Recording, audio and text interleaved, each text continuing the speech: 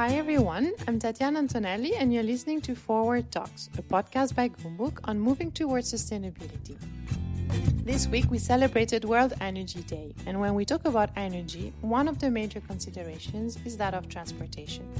Our day-to-day needs, going to work, dropping our kids to school, or running off to a social gathering, especially in a city like Dubai, is heavily reliant on cars, which needs to be balanced against the cost of the environment. And although there is a growing attention on electric vehicles, or EVs for short, a lot of countries do not yet have sufficient charging infrastructure. Their costs may be getting lower yearly, but are still quite prohibitive for most people. In fact, a Reuters report expects that out of 16.8 million vehicles, which will be sold in 2026, only 7.6% are expected to be electric or hybrid vehicles, although that number is far better at only 1.2% of total cars sold today. And so, we're talking to a company that is looking to tackle this issue of awareness and help improve adoption of EVs through people and community initiatives in Dubai, Evera, or Evera, which stands for Electric Vehicles for Environmental Regenerative Action. Here's Kyle Weber, their founder. It started as a community initiative, really. It was me being without a job, stuck in Dubai, not with my family, and just feeling like, okay, there needs to be something that's more community driven, because there's so much good that can happen when you empower the community to kind of like take charge of something. And I thought, there's a lot of people here that really care about sustainability, but feel trapped, like they're not able to adopt everything in their life that will give them that sort of satisfaction and meet those needs. And one of the biggest things I feel like in the UAE is always like transportation. How do we get around? Everyone who I talk to always says, well, you can't live here without a car. And so, okay, maybe there's a way that we can, adopt a more sustainable mode of transportation. So we started talking about EVs with people and looking at what was going on, speaking to the manufacturers, talking to the government. And when you see the whole picture, then you're able to see where are the gaps, right? And what are the opportunities. So we were always asked the same three questions by people who wanted to know about EVs. How far does it go? Like, what is the range? Where do I charge it? And how much does it cost? So these were the first three questions that we started to address. And as things grew, again, it was a social movement, which still to some extent that is kind of in our DNA. We started talking to more people, and then people would ask us to give talks, and then to give them advice, and to try to, there was like these opportunities kept sort of coming along, and that was how things grew into what it's at now. So what it is today, what is Evera? If we had to break it down, we do three main things. This is Salman Hussein, Evera's managing partner. We are an engineering company, so we give a lot of solutions to gaps that we can address through sustainable mobility. And an example of that would be the solar off-grid container that we're doing. We have a container that we have out in Jeddah near our office, which has solar panels connected to it. And using a battery storage system, we're able to use it totally off the grid to charge an EV. So when you're driving an EV, you can be sure that it is 100% renewable energy. And similar solutions to this. Kyle mentioned earlier that we were talking about cost being a very important thing. See, the UAE is a landscape where there are no income taxes. So it's a benefit for everybody here. But this also means that the government is limited in what they can give out. Other countries, they have incentives for electric vehicles. We don't. So what we've done is we are trying to help people who want to adopt a cheaper EV by giving them a service of bringing it in from a country that has it for a cheaper price. Maybe it's slightly used, or a couple of years old. The depreciation on that vehicle is just so that if brought into this country, it'll be a brilliant price point for people that want it. So that's a couple of the engineering projects we do. The other thing that we do is we consult OEMs. We work very closely with OEMs who want to bring a car, an electric car, a PHEV to the market. We help them try to figure out where they can market it best, work within our community to increase uptake, at least initially, of their car. And we also consult any other entities who want to go green. So let's say if a company wants to go have a fleet of EVs, then we can help them suggest what's the best products on the market out there, how they can make that work within the ecosystem. Let's say they're a delivery company and they need to know how their routes are going to work out, and we can help them with that. And the third thing we do is, I think as Kyle mentioned, it's one of our core spines, backbone of what we do is community awareness, where we engage with our community to have events, to have awareness to the public about how great these are, what's so good about them, what might not be as good, and if it's suitable for your lifestyle. Because there's EVs coming out every single day. You know, in the UAE, more and more new models are coming in. And there's some point of time where you will have to think about not whether you want to buy an EV, but which one you'll have to buy, you know? So, which is helping people make that switch earlier. True. I saw that you had an event recently, and one of the cars was a very cute Fiat Cinquecento, and apparently he had a lot of success. And so I was in another event showing the video you sent me, saying, look, how pretty is this car, how funky and modern, but it's an EV. And everyone was very happy about it, but immediately I had family people saying, yes, but you know, you can't fit my whole family in that car. And what is needed in the UAE is big cars. And unfortunately, big EVs coming up are all luxury cars. Now we've heard about Porsche coming with a new SUV, and apparently Range Rover will have also the SUV, but not everyone can think about having an EV and having to spend so much. Where does the middle ground comes here? Are we going to see big EVs, but not like luxury? Well, there's a number of things, I guess, that occur to me when answering this question. So one thing that Sal mentioned is that a second-hand electric vehicle is actually a really great purchase that most people don't know about, because usually you buy your cars new and you want to make sure that it's had a good ownership experience before you received it.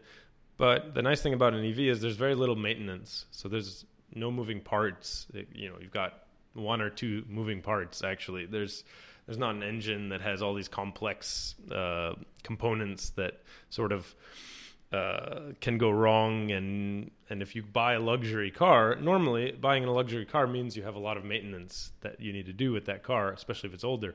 But nowadays, even a luxury car, if it's an EV, doesn't have much that needs to be done, which is great. Eventually, down the road, you may need to replace the battery at some point, quite a long way down the road, actually. But even a car that's been had its battery kind of a bit older, a bit less range, still works just fine. I mean, one of the cars that we've been using for a long time is it's a 5-year-old car that sat out in the sun for many years.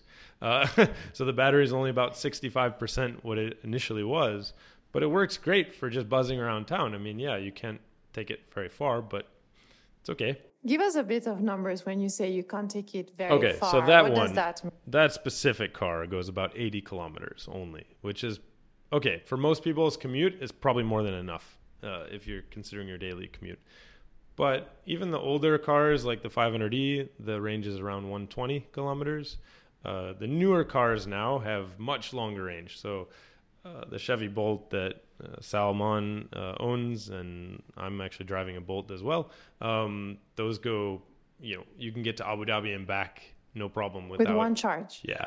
Abu Dhabi and back. Yeah. That's really good. Yeah, quite good. And what is the cost? Yeah. So this is the thing: is now you've got new cars that cost quite a good amount. The new Chevy Bolt costs 160,000 dirhams. But the one from last year, if there's any older models available still on the dealer lots, you can get a pretty good deal, around 120. The Renault Zoe is new; it's around 130.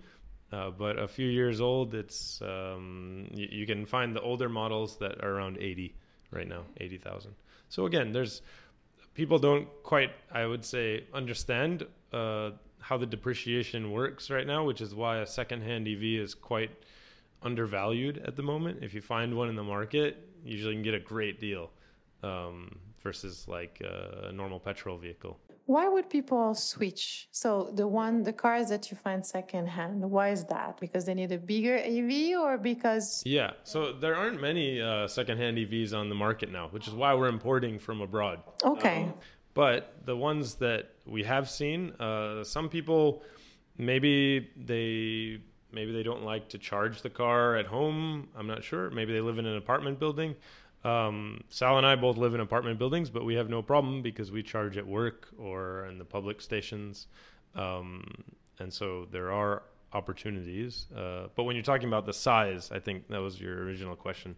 Yes, to be efficient, you want to carry around as little weight as possible. So having a really big car, unless you actually need that amount of space, goes against the efficiency, which means you'll have less range. So there are cars that do have a lot of space. The Tesla Model X, there's older versions now, which again are coming down in price a bit. Something that we could import if there was a reason to. There are some models in UK and the US that have done very well that don't cost a lot, and they are PHEVs, plug-in hybrid electric vehicles. They are hybrids in the sense that they have a gasoline engine, but they also have a plug. So they'll do a certain amount of distance purely as an EV, and then beyond that, they'll work as a hybrid car, which is great because, there are these cars that end up running for 2 months, 6 months without ever filling up the gasoline tank. Because you go home, you plug it in, and you get 30 to 50 kilometers. So it's not a lot. But remember, your average commute is not a lot. And a lot of the SUVs have had a lot of success going this way. In fact, we have the Porsche Cayenne hybrid sold here in the UAE. That is a plug-in electric vehicle, right? And like you said, big EV, it works out. It checks the box there. It checks the sustainability box as well. In US, there's a minivan called the Chrysler Pacifica. That's pretty popular. And in the UK, they have Mitsubishi Outlander, again an SUV, plenty of space, very popular. So these models, they've experienced some success here. And surely if those OEMs decide to bring them here, they're going to have an equal amount of success. At the beginning, you said that in other countries you get subsidies, which is true. You get financing to buy green cars. What are the advantages here? Because if I remember well, you don't pay parking, you don't pay the SALIC that is waived, and apparently you can also charge for free in the malls, right? So you plug in and that's for free.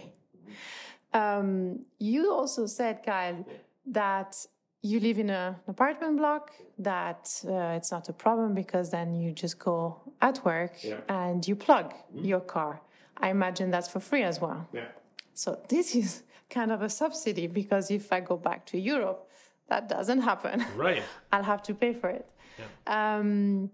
My next question would be, if I am in an apartment block and near my work, I can't plug my car. If I want to install a charging station, what do I need to do? Is this something I need permission from the developer? I pay for the station, but will I pay also for the electricity? Or because the government here is trying to facilitate EV, that plug will be for free? How does that work? So actually, this is a great question, and it's one that we get quite often, so much so that we actually have developed our flagship project, which is called Inertia, right? So Inertia is a way for anyone, be it a building owner or a person's home or any really place, to install a charger and then be able to not only know what's going on with that charger, but also to be able to recoup some of that investment. Because again, if you install a charger, that's money out of your pocket. Now you're paying also for electricity, right? If you're the building owner. So how do you recover this? That's why we came up with this platform. So you would pay, basically it would be a subscription service for any EV owner that wants to be able to pre-book stations. So if I'm going to Mall of Emirates and I want to essentially make sure that there's going to be a station there for me, I could use this app, which we're going to be launching next year, actually. It would come out of a subscription amount that I pay on a monthly basis, and which would allow me to charge wherever I want, as much as I want. But each of the individual owners will now get a certain ROI from that. So over the course of 2 to 3 years, we expect that they would be able to fully pay off any installation cost and then actually start to make money. And I also saw that you're not only launching this app soon, but earlier when we met, I asked you, where is the nearest station to our office? And you immediately took out a map. So is it a map that you guys produced? Is it available? How can people have access to this information? So the mapping data that we did was actually a commercial data set that we keep for entities that want to use it, and we lease out that data. So it has obviously a lot more detail than just the location and the station, because we plug into every single station all across, measure the output, make sure it's working. And we take out attributes of access, whether it's accessible, whether it costs something to access. So it sometimes is in a paid parking. It's a commercial data set. But of course, we have it. We also want to incorporate it into our Inertia app. Again, because being community-based, we have this sort of moral dilemma of, do we sell this data or do we offer it for free to anyone who wants to use it, right? Because again, we're early days in the EV sector. So we want to be able to encourage this and have be inclusive of other people that want to join. So what we have done is, as we've gone around to each station, as Sal mentioned, we've updated where we can PlugShare, PlugShare is an open source app that anyone can download. But we've updated all of the photos and everything in PlugShare. So if anyone is on there, every single station, they'll see our vehicle that was plugged in. So we've tried to, again, provide this information to users so that they can use it, and given the current existing, apps that are out there. But also, next year we'll have a much better, and it's free for anyone to use. So if they want to just use Inertia to find a station, this is fine. Anyone can do that. We're currently in the process of raising $2 million for our Inertia platform. It's kind of early stage still a little bit. I mean, we've built this platform and we've done some beta testing, and we're continually doing this. But if there are any investors that are interested, more than happy to have a conversation or a coffee, because it's something that is really close to our hearts, being EV owners and EV drivers. So we know the difficulties faced when you can't find a charging station. That's why we want to help out the people that are in the same situation. There's another thing that I would love you to talk about, and this is also because I would love to participate. I know that you organize trips around the UAE with EV. Yeah. So if I have an EV, I can join with my own car, but if I don't, you can actually help me rent one. We provide all the cars. Okay. So you don't even have to rent. Okay, yeah. Really? Yeah. That's amazing. You see, you're selling yourself too cheap. You should rent me the car. So how does that work? You organize it how often? Where do you go with the cars? So we've done 6 so far. 5 of them have been within the UAE, and 1 of them was to Oman. Actually, next month we're driving all the way to Riyadh in Saudi. Wow. For the Formula E race, which is happening on the 22nd and 23rd of November. So we'll be leaving on the 19th and then returning on the 26th. Amazing. Yeah, it's going to be crazy. And only EVs with 1 plug-in hybrid, as Sal mentioned, support vehicle. And we're still in the process of this. Actually, you're the first one that we're publicly announcing this to. Because we're still in the process of finding who are the type of people that would be interested in something like this. It's a more than 1,000 kilometers drive between Dubai and Riyadh, and then again on the way back, right? So 2,000 kilometers total. But yeah, so the ones that we've done in the past were much shorter. We did routes around the Northern Emirates. We did through Abu Dhabi. The one to Muscat was a bit longer, but we usually, the way we've done these in the past is we'll find sponsors, find participants. We try to keep the costs reasonable. So again, in the past, the ones we did were all the participants paid under 1,000 dirhams, and everything was included for the whole weekend, 1,000 per person, and it was like hotels, activities, food, cars, everything. Yeah, but again, that was trying to like get some traction because it was hard as a startup, I guess, and not having the media sort of push behind us to really raise that awareness. But now going forward, we're hoping that we can get bigger sponsors, more participants, more media exposure, and then these things can be more regular. So it's kind of a chicken or egg situation. But what about the car, the brand? So you're using their cars, you're promoting their, technologies, and I'm sure you do these trips with different types of cars, right? Mm-hmm. Yeah. So this is also a very interesting experiment for people to try. You're basically selling these cars for more or less. People. Well, the challenge is that, again, so as a startup, we do a lot of things, and a lot of things happen at the last minute. To work with big entities, you have to give them a lot of time to plan and budget.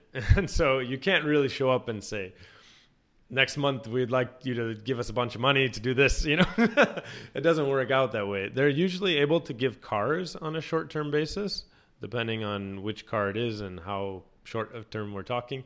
But to get sponsorship, to get funding, that takes, you have to announce it a year in advance. So this one with Riyadh, it's more of a test. And then for the next year Riyadh trip, which could be really big and really cool. So that's kind of the way we're figuring this out, I would say. So this is a test to see the route, where you find recharge stations and all that. Do you know already if you will have those recharge stations? We have a good idea. Okay.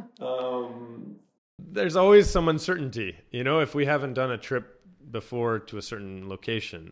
But we usually do one kind of test drive beforehand, but because Riyadh's so far, it requires visas and all this stuff. And with Formula E happening next month, we thought this is perfect opportunity. We have to do it. The interesting thing about EVs is that the petrol station essentially for the EV is everywhere because the grid is electricity and the car runs on electricity. If you are buying an EV, there are, especially now, so many solutions for you to actually carry the charger with you. So I, for example, in my car have a mobile unit that just charges anywhere I can find a socket. So this could be a 3-pin plug, which is, in our office right here, or an industrial plug, which will provide more power and will be able to charge my car faster. Any of these power sources is fine. I've plugged in anywhere from a 3-pin plug to industrial plugs into my car, and it's worked out fine. Of course, Don't tell me you use a USB. It could. Might take a month to charge it, but it'll work.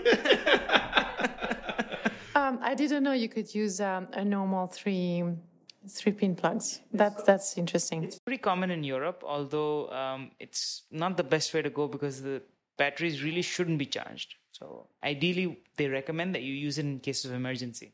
So if I travel and come to Ras Al Khaimah with you and we decide to be 9 cars, what happens with the charging station? That's why my question about timing. Let's say we are 9 cars, I get to the charging station. It's one charging station, right? Yeah. So how can I charge 9 cars? How long does it take? So the thing is, the charging is split into 2 types. I was actually at Vertex yesterday explaining this. There's AC and there's DC. When you normally charging off a 3-pin plug or anything up to the stations that you normally see in the malls, that's an AC charge.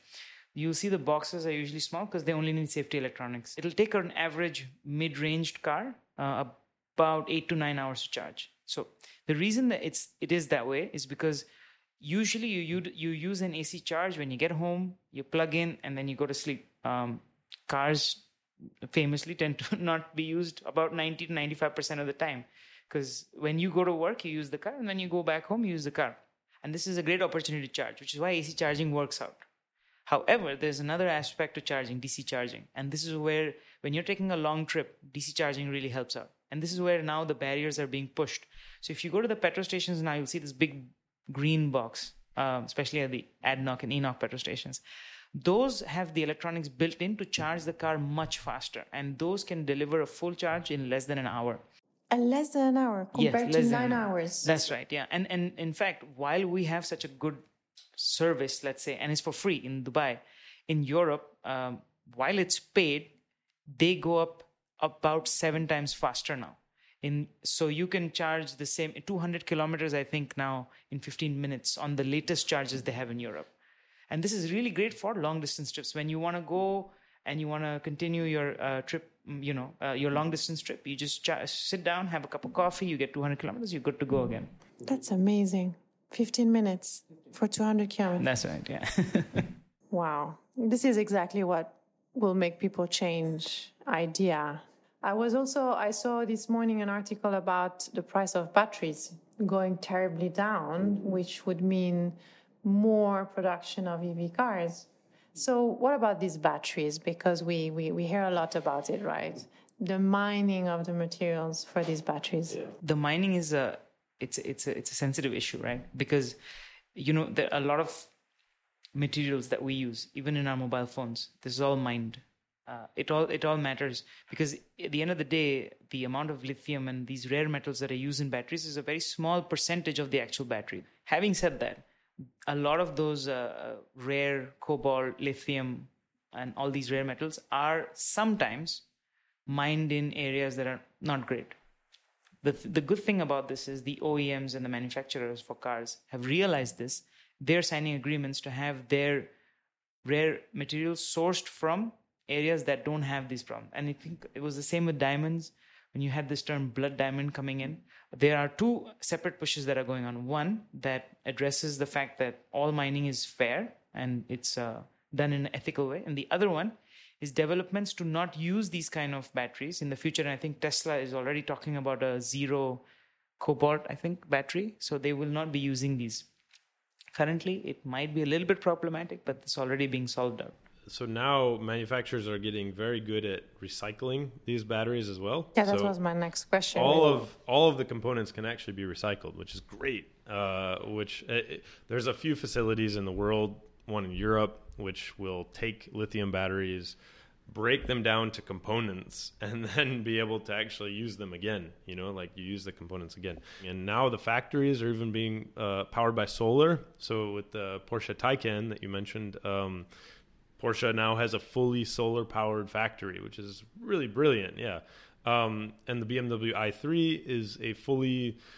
Almost everything in that car can be reused. It's lovely to see these changes happen in an industry that normally doesn't care at all about anything, but now they're realizing they have to go full in. Evera has an interesting approach to help people and communities think about electric vehicles, and I really look forward to hopefully joining them on one of their EV drives soon. You can find out more about what they do by visiting evera.ae or looking for Evera on social media.